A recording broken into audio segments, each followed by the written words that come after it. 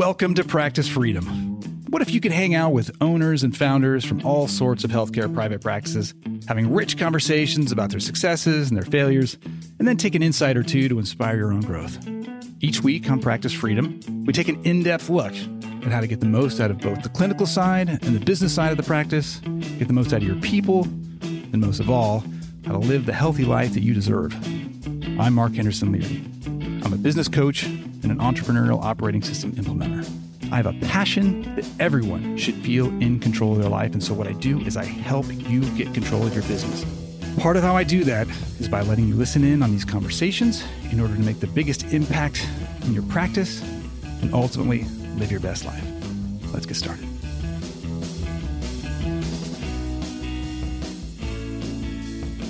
This is Practice Freedom with Mark Henderson Leary again, and I'm happy to be back here with another solo episode trying to get into some of the foundational concepts that are behind this, because the interviews are awesome. I love the interviews, but sometimes there's some things we talk about. I want to make sure we can adequately explain the foundations, and I want to appreciate that everybody is having some patience with me as I'm learning the solo podcast format. I'm so much more comfortable in the interview format, but I really think it's important that when I say something like EOS, for example, the Entrepreneurial Operating System, people understand what that means and how that fits into what we're doing.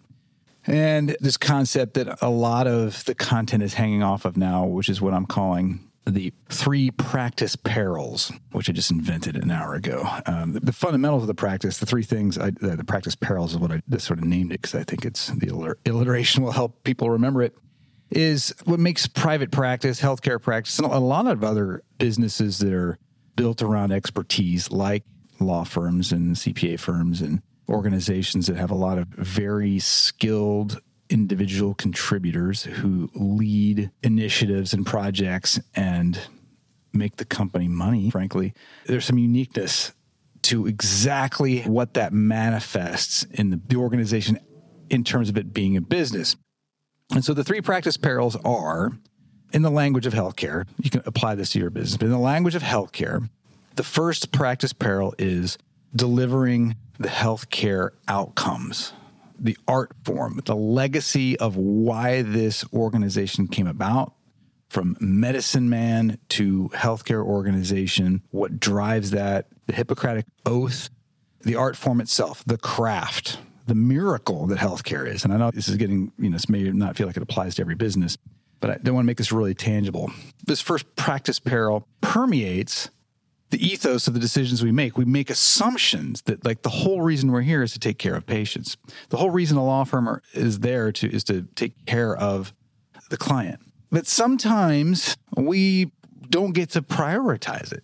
At least, I think that's the reality, right? I think we're trying to do that. We know we need to do that. But if we ask ourselves on any given Sunday, what did we do this week to ensure that the very best outcomes for our patients who we're here to serve were best served by our process, our doctors, our learning, our knowledge, and all of that? And was it consistent? And did we stay focused on that? Didn't we in any way get distracted on regulations or culture issues or plumbing issues in the building? Did we sacrifice that higher purpose for any of the other things that were day-to-day needs, requirements?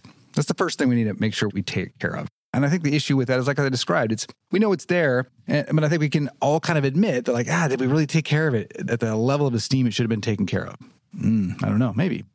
The second practice peril is that we are much more so now than ever before having to compete, operate as a capitalistic, free market, entrepreneurial business, which for a lot of people may feel in contradiction to the first peril.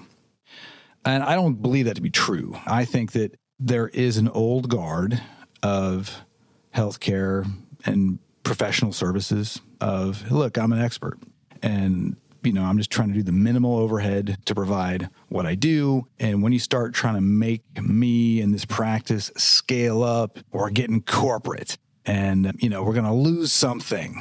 We're going to lose the identity and my personalized service is going to go away. You're going to start taking away my power to be the best at my art form.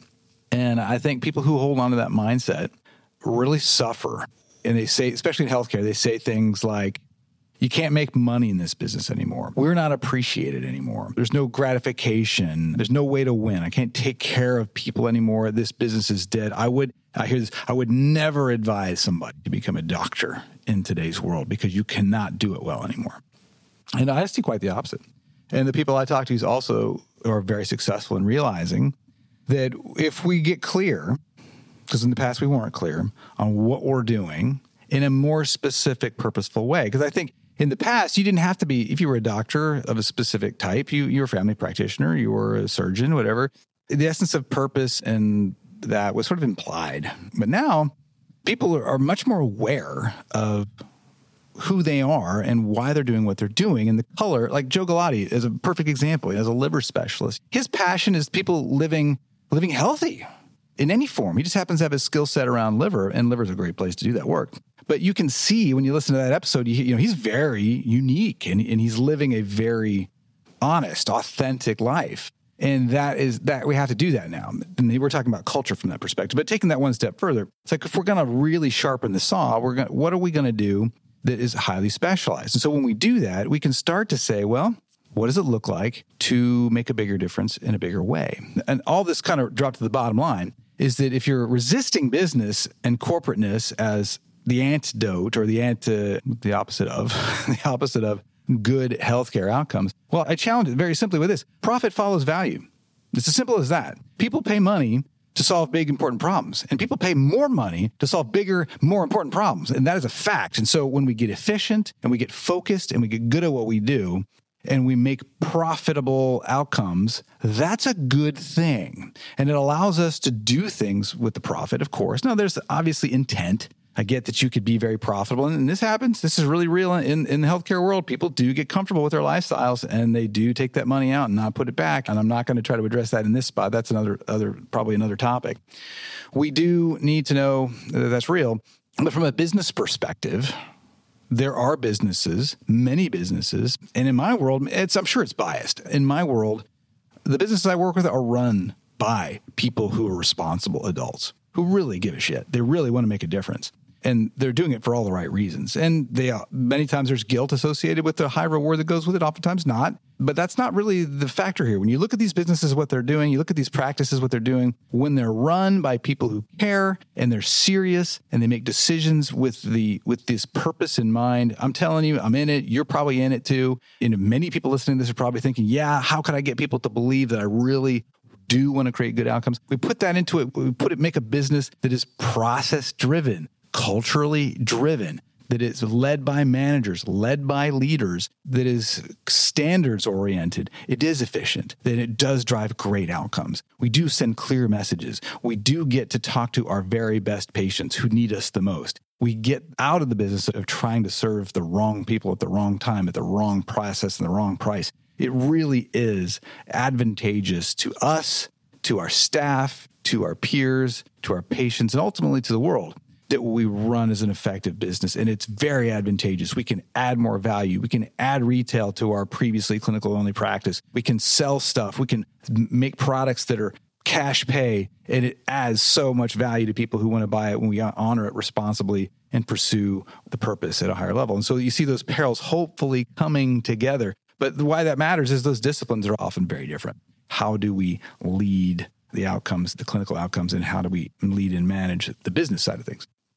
And in this topic, we're on peril number 2, and I'm going to hit peril number 3 in a sec.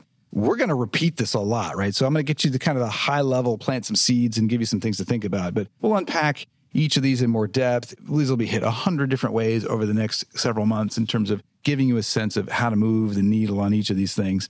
There's just a lot to this and how they all fit together. So the third peril is maybe somewhat unique to expert professionals who, they have that craft, that expertise to be an expert surgeon, to be an amazing optometrist or an ophthalmologist or a chiropractor's got that gift. And I talk frequently to people who have graduated with a significant degree, a significant amount of education, then they know they're expert in their field, and they also know that they were not taught anything about business. Now, that's a big act of humility and faith that people who have so much expectation of excellence can admit. Now, the problem with that is that doesn't necessarily open the door to how to get that gap filled. So it leaves a lot of very smart, capable people feeling not very smart, but it leads to the third peril when unchecked, and that is living the life you deserve. It is so common that somebody who is really capable, adding a lot of value, is stuck in a life that is grinding them away, maybe grinding their family, maybe making it hard for them to be good parents. Or maybe they are good parents, but they don't feel like it because they're hanging on in the back of the wagon. They're late to the games. They're missing the games, not able to be there, missing the recitals. The vacations are really expensive and working all the way through it. How does that work? If you make the vacation that much more exotic, but I'm not able to really be present for the full 4 days, week, whatever, is that working? So it's very common that this live the life you deserve, live your best life, give your greatest gift with abundance and maximum impact. That's hard. It's very hard to do. And there's some reasons for that. And so it's simple at the high level. We talked about those clinical outcomes and we talked about the management outcomes. Who does that? Who leads that? Who manages that? Who's the expert at that? And those are different outcomes. We've also got this contribution. So we vary individual contribution like the surgery, like cracking backs, whatever that is. You can't, should be obvious by now, you can't lead and manage your organization if you're cracking a back, if you have somebody under the knife. You can't do it. And so when do you do it? Well, later in the day, earlier in the morning, on the weekends, on vacation. You cannot turn the crank fast enough to solve that problem. And if anybody's on this, listening to this thinking, yeah, that's right, but when I get this figured out, well, what happens if something works? What happens if you are good at leading the organization to be purpose-driven, to be successful and build a great reputation, and people are lining up at the door? People are coming to you because of your reputation. How are you going to solve that problem? Are you going to just turn the crank faster, work a couple more hours? Well, that's not how it works. It does not work that way at all. You have to enroll others in your vision. You have to empower people and bring people into the organization who can lead it, run it, and you have to delegate. And that's not easy. And so I just want to bring comfort to anybody who's struggling with these is that, first of all, these are real. They're super real, meaning the pain from all of them is really worth talking about. If you're thinking you're close, if you're thinking like, well, if I just make one more hire, we're good, you're probably not anywhere near close. Give yourself a break and say, you know what, it's really that bad. We need to solve for that. The second piece of that, of course, is it's solvable. We can solve this. We can get you there. It's worth solving. And of course, they're interdependent. So understanding that if you're going to be an individual contributor in your organization, there's a price for that. And if you want to be the surgeon, fine. Who's going to run the clinical side of the business? Maybe you can have half of that role or part of that role. Who's going to run the management side of the operations of the business? Is that you? If you get one and a half, two of these roles, you're going to be successful. So in that third bucket, the living the life you deserve, there are choices that you're going to have to make. And that is to figure out where is your superpower. And I talk to optometrists, I talk to chiropractors, and this is not as hard a decision for some of them. And maybe this is really hard for you, but some are like, there's only so many backs I need to crack. There's only so many glasses I need to fit. In other organizations like surgery, it's like, well, I'm kind of known for this. My reputation, the work I do feels like art. And I don't know if I can back away from that. And that's fine. But you got to decide where is your skill set? Where's your superpower? And if that's your superpower to be that expert contributor, that artist, that just means formulaically and mathematically, you cannot overcome this. This is not me telling you should do something. I'm just telling you cannot do it any other way. It is not possible within the laws of physics that you run a great organization being in too many seats. It's not possible to scale the organization and reach maximum impact, assuming you want to scale the organization to make a bigger impact than just, one smaller office that's sort of capitated at the number of patients you're going to hit. And I'm not judging that either. If you think it's fine to keep it at that size and you like the blending, that's great. There's nothing wrong with that. If, however, like most of the folks that come to me, there's a belief there's a bigger impact that can be made here, we can affect more lives in a positive way, and we can help everybody along the way by doing great work, then we have to say, I can't do it alone. And I'm going to need some experts to handle some of the things that previously I thought I was the only one who could handle. And so that's the overview, really understanding that the underpinning of this is the output of the care, the art form, the craft. We need to care for it. People need to be in charge of doing that. There needs to be leadership. There needs to be direction to make sure we're clear on not only is it happening, that we're really putting attention on it, but what is it supposed to look like? What does great care look like and what drives it? Parallel to that, this is a business, and a business is a good thing. It is a machine built to produce specific outcomes efficiently, effectively, reliably, safely. That's a good thing. And those two combined well. And then that third thing is there is an individual here who starts this. Now, partnerships notwithstanding, that I want this does apply to that, but so more often than not, I'm looking at somebody who's feels like the one person who's trying to glue the whole thing together, hold it all together, and I'm ready to burst into flames. Like I can't handle any more between frustration at home, staffing issues at the office, not being able to keep up, just being exhausted and feeling like we have to go somewhere bigger, better than we're at right now. How in the world are we going to get there? That just means you're normal, and we can solve for that. So I just wanted to kind of put that out there and put the foundation behind that.